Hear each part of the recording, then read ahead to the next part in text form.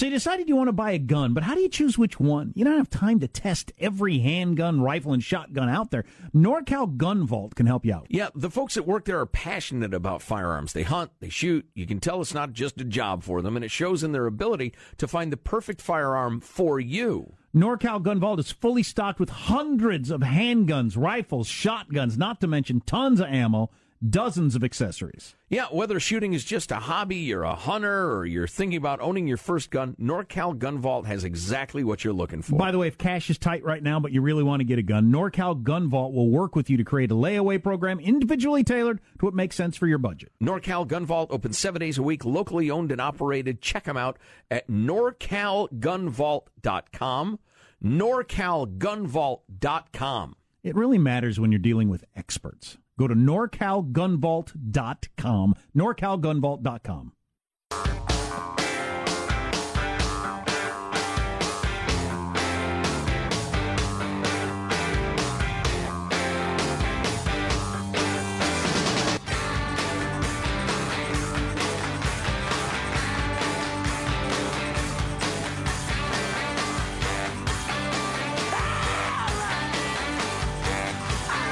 Things are getting serious, people. Labor Day weekend coming up.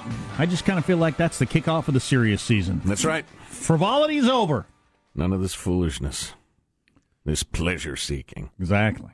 Time to get down to work, George. Buckle down. School. Jobs. Who was the old man from It's a Wonderful Life? What was that character's name? I used to do a really good hymn, but you know what? Nobody wants to hear it. No. There's not a lot of money in it. Certainly not. Please welcome to the Armstrong and Getty Show, thinker, commentator, TV host, now Facebook show host, among other things, also philanthropist, Mike Rowe. Hello, Mike. How are you, sir? I believe we were talking about Old Man Potter. Old Man Potter, that's right.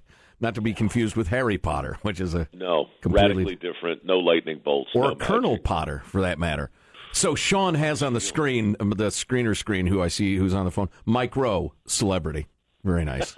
Sean, idiot. Facebook show? I didn't even know Facebook had shows. I'm confused now. Yeah, it's crazy. Tell us about the project. We got an email about Returning the Favor, which is the name of it, that said the first episode made them cry. So we can only assume that it's a very, very sad show.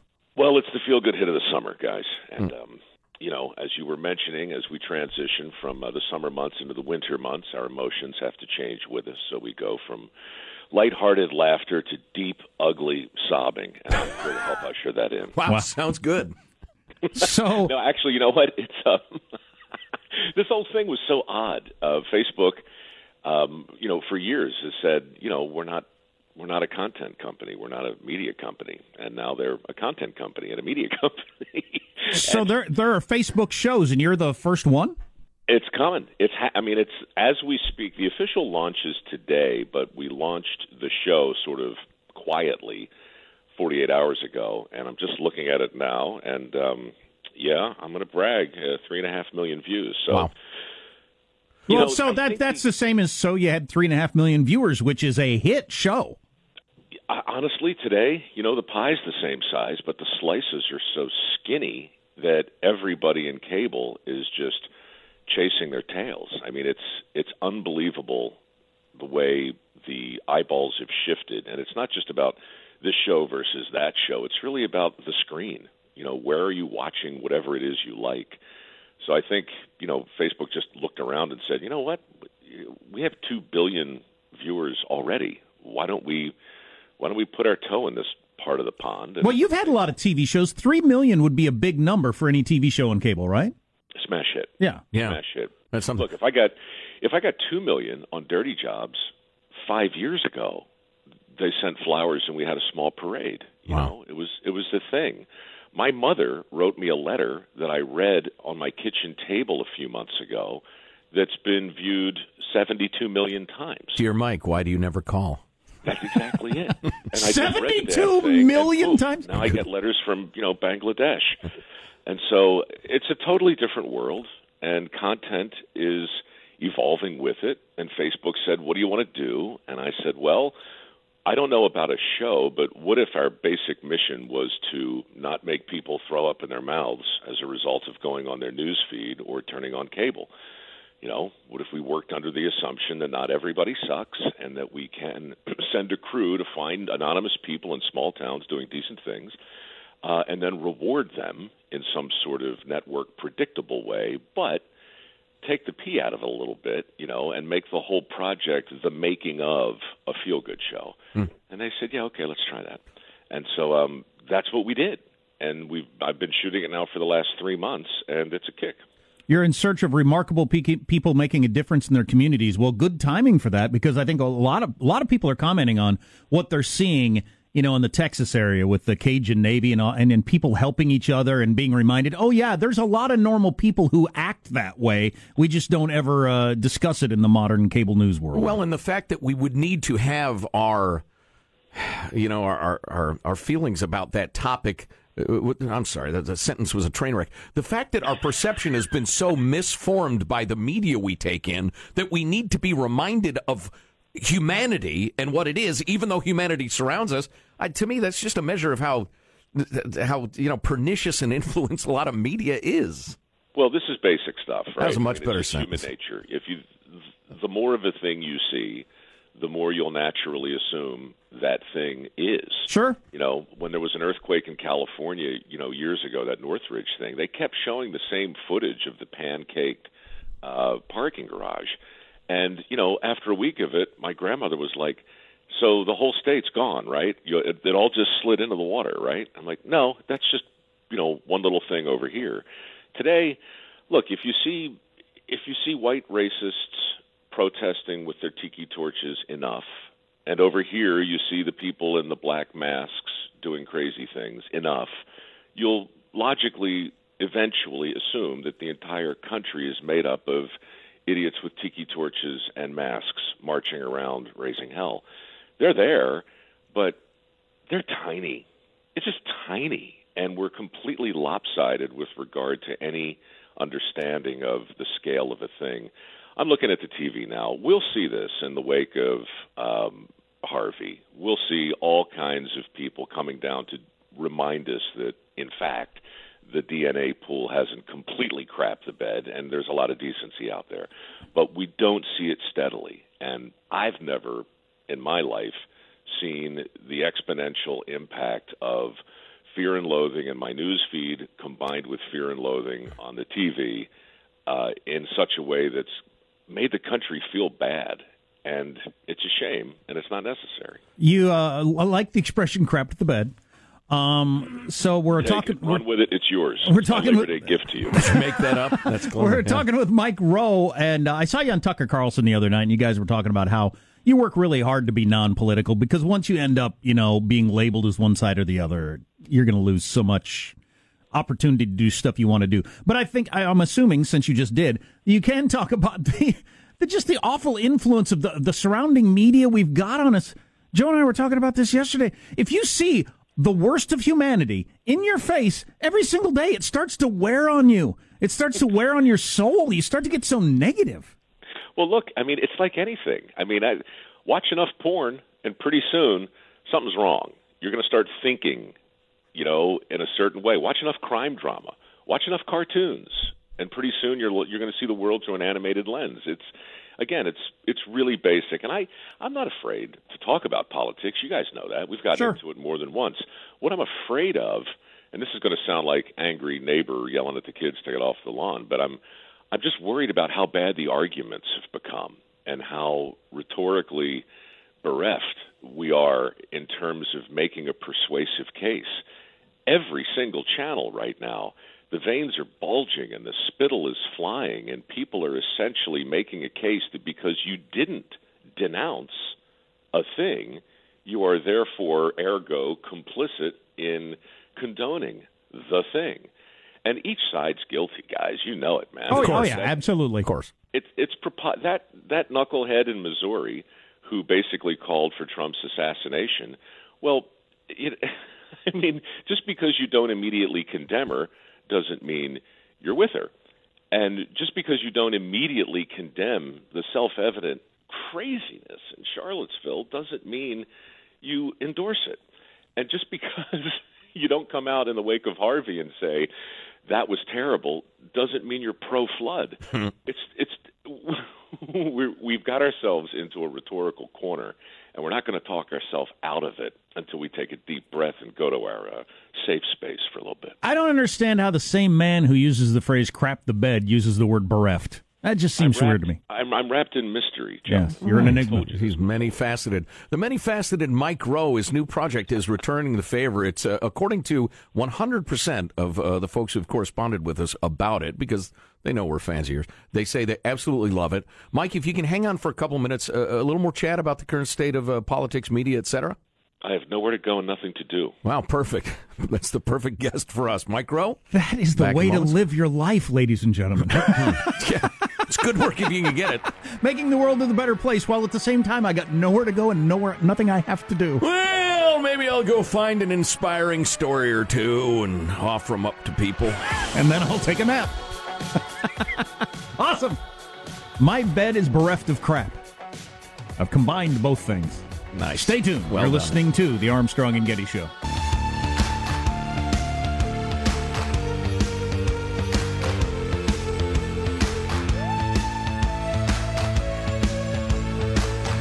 We're talking with celebrity Mike Rowe, who's got a new Facebook show. I didn't even know there were Facebook shows. Well, there weren't until like yesterday. That's a new thing. And he's got a cool show. Returning the favor, way to introduce America to regular people who are doing something decent and do something nice for them in return. Sounds like a great project, Mike Rowe. Mike, thanks for hanging around. We appreciate it. Man, you guys know how to take a break, I'll tell you that. Well, we tire easily. I built a tree house, changed the oil, got a nap. Oh, hey, thanks for that.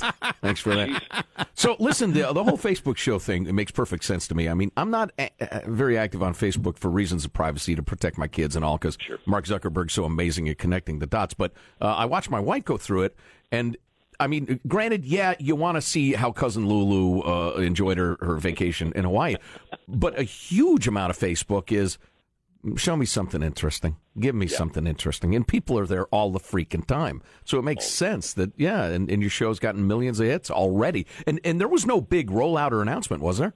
No. They're going to come out with some mechanism called Watch, which is going to aggregate all these things. But the truth is, it's going. I think it's going to be socialized just like any other post. You can go to the Returning the Favor page and watch the first 2 episodes. I mean, it's about as simple as it can be. So, those guys do have a long plan. I don't know what it is exactly, but from my perspective, I got 5 million friends. I try and say something quasi-interesting every day. So they just came and said, look, if this is what you're doing, both through your foundation and carrying on the old Dirty Jobs DNA, let's just put a show around it. And that was really it. Right. It's just another attempt to shine the light on towns you didn't know existed, to find people you didn't know were around doing things you didn't really know people did. It works, and I think right now it's for sale like never before. So, speaking of the Facebook page, one of the things you do that I enjoy the most, and a lot of people enjoy the most, is when you administer a well-deserved and eloquent verbal spanking to some moron. And I was reading one of the recent spankings, in which you made it clear what we talked about at the outset, which is you got to be really careful about being political these days. And it's a lot more than, not wanting to offend one side or the other. It's the fever pitch and the level of anger. Yeah, and it's also guilt by association. The guy you're talking about came to my page and called me some names. Well, big deal. I couldn't care less. In fact, I take it as a kind of a twisted compliment. But what's happening today, he basically came and said, here's the thing, Mike. White supremacists are of the belief that anybody who goes to college is an intellectual. And Republicans are promoting this idea of anti-intellectualism. So they share some real estate on the Venn diagram with respect to their contempt for higher education. Your foundation is supported by those people. So it's a very gentle way of saying you are the people who love you most, Mike, are white nationalists. Airtight logic. Yeah, and so I'm like, hold on a minute. Call me what you want, but the 5 million people who come to this page and support my foundation it's a very bipartisan proposition, and I disagree with them all the time, and I know this because they tell me so. They're not. They're not white supremacists. So we just went down the long, endless rabbit hole of logical fallacies, and I tried to remember everything I learned in my fancy rhetorical class years ago. And the crazy thing is, a 2,000-word post isn't supposed to work, but that thing reached 9 million people. Wow! 9 million people. And guys, I'm telling you, part of the reason is because Twitter sucks up so much bandwidth in terms of, hey, I got 140 characters, here's a cat video, here's my casserole, here's what I hate. People, I think, are actually kind of starving for something that at least looks like intelligent discourse. And so stuff gets shared that isn't supposed to be shared, and I think that's part of why the whole content thing is evolving over there on social. Oh, intelligent discourse. We got to rethink the show. We've been talking lately about how the worst 5% on both ends of the political spectrum are controlling all the dialogue. And so you're going out into the country to find the other 90%. But do you have any hope for the 90% of us taking back over? Yeah, I do. I think that obviously there are problems, and I don't want to say anything that starts with obviously because everybody knows. I don't want to restate all that. But I do believe that things were as bad 2,000 years ago as they are now, probably worse. We just have a front row seat to all the trouble in the world. If you have a cell phone or a smartphone, it's not a smartphone. It's a network. You can go live and you can point that thing at all the ugliness you can find, and out it goes. We're just looking. We're not being forced to look at it. We're choosing to go online. We're choosing to turn cable on. But for whatever reason, if it leads, it bleeds. That's old news. If it's on fire, we're going to see it first. And so we just have more and better access in vivid HD to all this parade of horribles that's always been with us. So I just think every now and then somebody ought to come along, and historically they have, George Plimpton, Studs Terkel, Paul Harvey, Walter Cronkite, and tap the country on the shoulder and say, hey, don't forget this, and point the camera at something that doesn't make you throw up in your mouth. I'm trying to find the right metaphor. It's almost as if we no longer have eyelids. There's no way to block out some of the visual and auditory information we're supposed to. We're not meant to see every horror that occurs among 7-point-something billion people, to your point. Micro is on the line. The new project on Facebook is Returning the Favor. A lighter note, if I may. How many come-ons from men, women, and others do you get online? How deep is the ocean? Offers of marriage, love, etc. How deep is the ocean? How deep is your love? Right. So you're unmarried, correct? Same girl for a long time, unmarried. Okay. Yeah. Again, it's but taken, unmarried but taken. Okay. I live in San Francisco. I got my start in the opera. Nobody can reconcile that with the fact that I've crawled through sewers for the last 15 years, but I love my life. I'm having an absolute blast. I'm 55, and Facebook just tossed me the keys to the content vault and said, "What do you want to do?" I got it. Honestly, check this thing out. I think you'll love it. We found a 14-year-old homeless kid in Albuquerque who wanted to be clean, so he started making soap. He learned how to make soap. Now he's giving soap to all the homeless shelters in Albuquerque. Somebody tells me about this. I'm like, you've got to be kidding. So Facebook says, yeah, go. Take your cameras. See what the deal is. So we go, and we build the kid a store. And now he's making soap full-time with his mom. And so it all happens in the course of 15 minutes. But I'm telling you, without sounding like Mary Poppins, there's something decent about seeing this kid doing the thing that really everybody kind of wants their kids to do in terms of work ethic, initiative, ambition.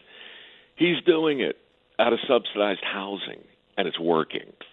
So we're trying to make a very modest case for all that crap you heard growing up that was the secret to success. Wow. People are still doing it. We need a dose of that. It's called Returning the Favorites on Facebook. Mike, it's always fun. Thanks a million. Hey, I'm not leaving. I'm going to be around for the next couple of segments as well. So fantastic. Well, get comfortable. We got another nowhere break. To go. Nothing to do. You can do traffic. You can do weather. Right, Mike, go away. So he's an optimist. I don't know if I'm an optimist or a pessimist. I'm an optimist in my own life. I always think everything's going to be fine for me. But I am a pessimist for like the nation and humanity. So maybe I don't know which I am. Maybe I'm overall a pessimist. But it's possible that we're just not designed as human beings to control our urge to try to seek out the negative. And then that destroys our outlook on life. It's possible we just can't control that as a species. Right. I would the agree, reason we didn't do all this years ago is because we couldn't. Right. Well, and I think the effects could be awful. They already are pretty awful. But I also, as a fan of the free market and a student of history and even, what I know about science is, if there's a force, it always causes a countervailing force somehow. I mean, the market of, and it's not a financial market, but the market of happiness, the market of people with a sense of their own souls will start to say, wow, the market is flooded with negativity and horror. And it took me a while to realize it. But now I have this feeling of dread all the time, and I finally nailed down where it's coming from. And that notion that, okay, exposing ourselves constantly to this sort of thing is incredibly unhealthy. We need to not do that. I think that awareness will grow and grow and grow and be that countervailing force. I hope so, anyway. Now, a certain percentage of the population will continue to descend into a vortex of ugliness. Yeah, a friend of mine, his hipster son, who's like 20, doesn't have a smartphone. And he said him and his hipster friends don't. They abandoned them. Wow. So I don't know if that's a thing or if they're just a tiny minor group of that or whatever. It's kind of hard for me to imagine young people. But it's possible that they decide, this is making me not more happy. This is making me less happy. Well, yeah, but, in the marketplace of ideas, they, all their cell phone toting friends will say, why? And they'll explain why. And those friends might not ditch their phones, but they'll think, then it may spread. I hope it does. I don't think it will. We're doomed as a species. Well, okay, that's your prediction. We don't I've have been saying that forever. We don't have the ability to control our urges for negative, and now we have access to it. Right, exactly. We had a good run, though. Yes, we did. Look at what we've achieved as a species. Yes. Now, ladies and gentlemen, please welcome back the dinosaurs. What's coming up in your news, Marshall Phillips? Harvey, the most expensive natural disaster in U.S. history. We got the numbers coming in. President Not Trump, adjusted for inflation. I hate to always throw that in. Boy. But President Trump stumping for tax reform as only he can, and possibly one of the stupidest research projects ever proves that beards can save your life. Coming up, moments from now, Armstrong and Getty. I'm glad you labeled that as one of the stupidest research projects ever ahead of time. Certainly, if you're confronted by a man who says, I'll kill you if you don't have a beard could save your life. Yes. Other than that, hard to imagine. Stay tuned to the Armstrong and Getty Show.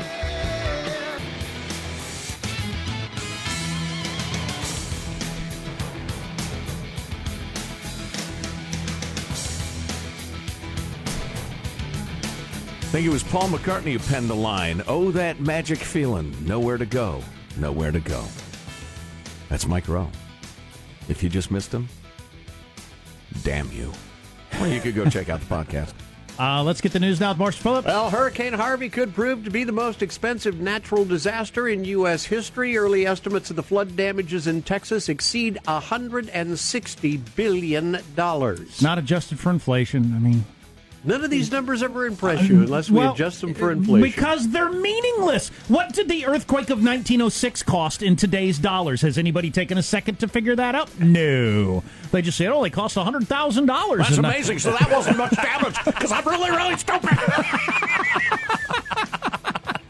President Trump has pledged quick federal action, but Congress has to appropriate the dollars, and the lawmakers are also facing some tough decisions on extending overall government funding, raising the federal debt ceiling, and tax reform. Now, that was something President Trump was promoting yesterday in Missouri. And will argue bitterly around the margins of the question and never address the gigantic elephantine bloat and redundancy of the federal government and come to the realization that there's more than enough money for all of this stuff if we could just rein it in. But that discussion is of interest to no one, so I'll be quiet now. Trump saying the federal tax system imposes a crushing burden on businesses and families, and went on to urge Congress to pass a tax reform bill that is pro-growth and pro-jobs, warning they are taking us, frankly, to the cleaners. So we have no choice. We must lower our taxes. And your senator, Claire McCaskill, she must do this for you, and if she doesn't do it for you, you have to vote her out of office. And the crowd roars. He won that state by 20 points. Mm-hmm. So there's a chance his word means something. Did you see the Fox News poll that just came out? I did not. This is a Fox News poll. Why do you say it like that? Well, like with some sort of conspiratorial tone. Wow, you're reading too much into this. No, if anybody would think, oh, well, that's the liberal MSNBC or something like that, it ain't. Right. Donald Trump is drawing the country together, 33%. Tearing the country apart, 56%. It's a 23-point win for tearing the country apart. I wonder what it was under Barack Obama. Yeah. You want to adjust it for expectations. Inflation. Yeah, exactly. I see. Yeah, interesting question. We'll have to look into that. Look into that, somebody. By we, I mean somebody else. Jack mentioned this earlier. A show of force by the U.S. and South Korea's fighter jets were flying over the Korean peninsula in response to that North Korean missile test.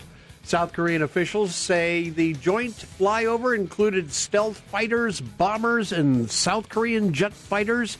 They carried out a mock bombing drill and simulated a surgical strike of key enemy facilities, actually making bombing runs. Yeah, you're using real bombs and real bullets. Mm-hmm. Like a real show of this is what it's going to look like. Live fire drill. Yep. So I don't know. Some people call that ratcheting up the tensions. We're going to bring on a war. Some people think that's a good show of force to avoid a war. I don't know. I actually don't know. All right, gentlemen, facial hair, it turns out, blocks up to 95% of harmful UV rays. Yes! Good reason to grow a beard. It could potentially... Nobody wants a sunburn on their chin. Oh, no, it could potentially help you avoid skin cancer. For your lip, chin, and jaw. Australian researchers placed mannequins with and without facial hair in the sun to measure their exposure to UV rays. It had to be real human hair, though, right? Yes, it was real human hair. Lead study author saying of the findings, while beards will never be as safe as sunscreen, they are certainly a factor in blocking the dangerous rays. This is interesting to me because as an avid golfer who is sometimes bearded, sometimes not, I can't really get sunscreen where my beard was, and I noticed I never get sunburn there. So this rings true. This is some solid science, Marshall. All right. He says facial hair has a ultraviolet protection factor of anywhere from 2 to 21. The hair was least effective at blocking out the harmful rays in the afternoon when the sun was high in the sky. And, of course, this was done in Australia where you know their sun is much more What are you, in the pocket of Big Beard? Move on. Yeah, beautiful hair. Indeed, and that's your news. I'm Marshall Phillips, the Armstrong and Getty Show, the voice of the West. Big-time ESPN college football broadcaster. If you watch college football games, you know his name has quit because he says he just can't call the games knowing these people are killing themselves out there. Left in the middle of his prosperous career. His conscience won't let him do it anymore. Oh, the football players are killing themselves. Yeah. Oh, okay. Yeah. Wow. He said he can't call the game when he's watching these players bashing their heads into each other anymore. Kind of interesting. Dennis Rodman praises North Korea for becoming a 24th century country. Wow. And what do most horrible resumes have in common? Stay tuned to the Armstrong and Getty Show.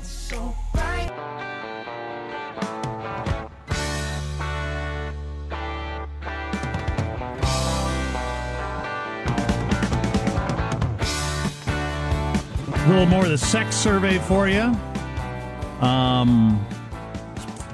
Number of other things, yes. Speaking of surveys, a quick follow-up on our discussion of Donald Trump tearing the country apart or bringing it together. A recent Fox poll out with shocking numbers. I've researched the question.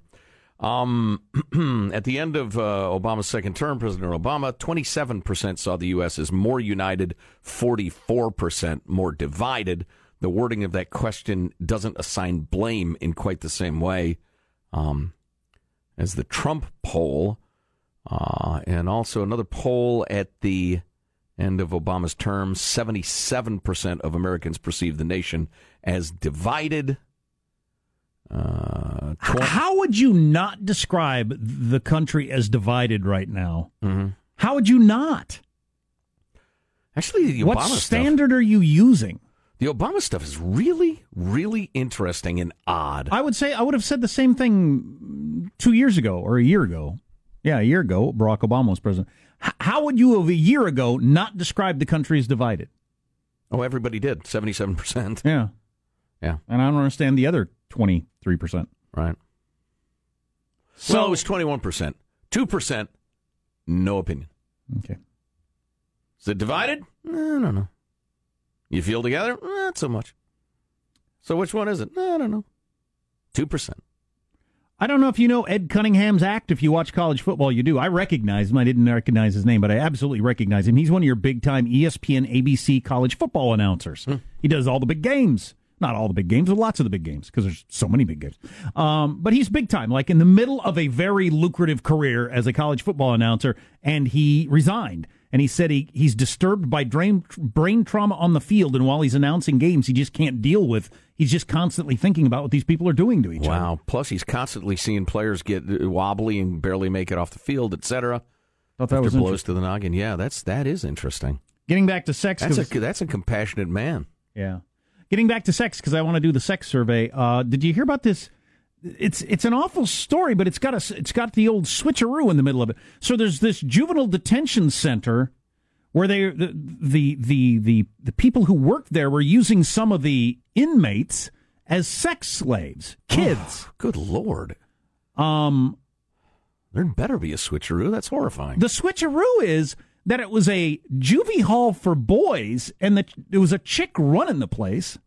And she was like, if you didn't want to be in, like you did something bad and you got sent to the hole, solitary confinement as an 18-year-old or whatever, she would have you come to the office and say, okay, you have sex with me, you get out. Wow.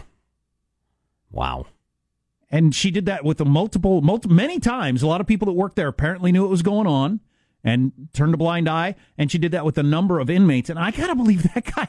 I got to believe the guy, this particular guy was 18 or is 18? Was 18 when it was happening? I think it was 18 when it was happening. I got to believe he was thinking, I can't believe that in prison I get to have sex on a regular basis with this woman. Right. Not. And then I get rewarded for it. Yeah, and then I get treated better. Yeah. Like I get to watch more television and stuff like that. It's still sick.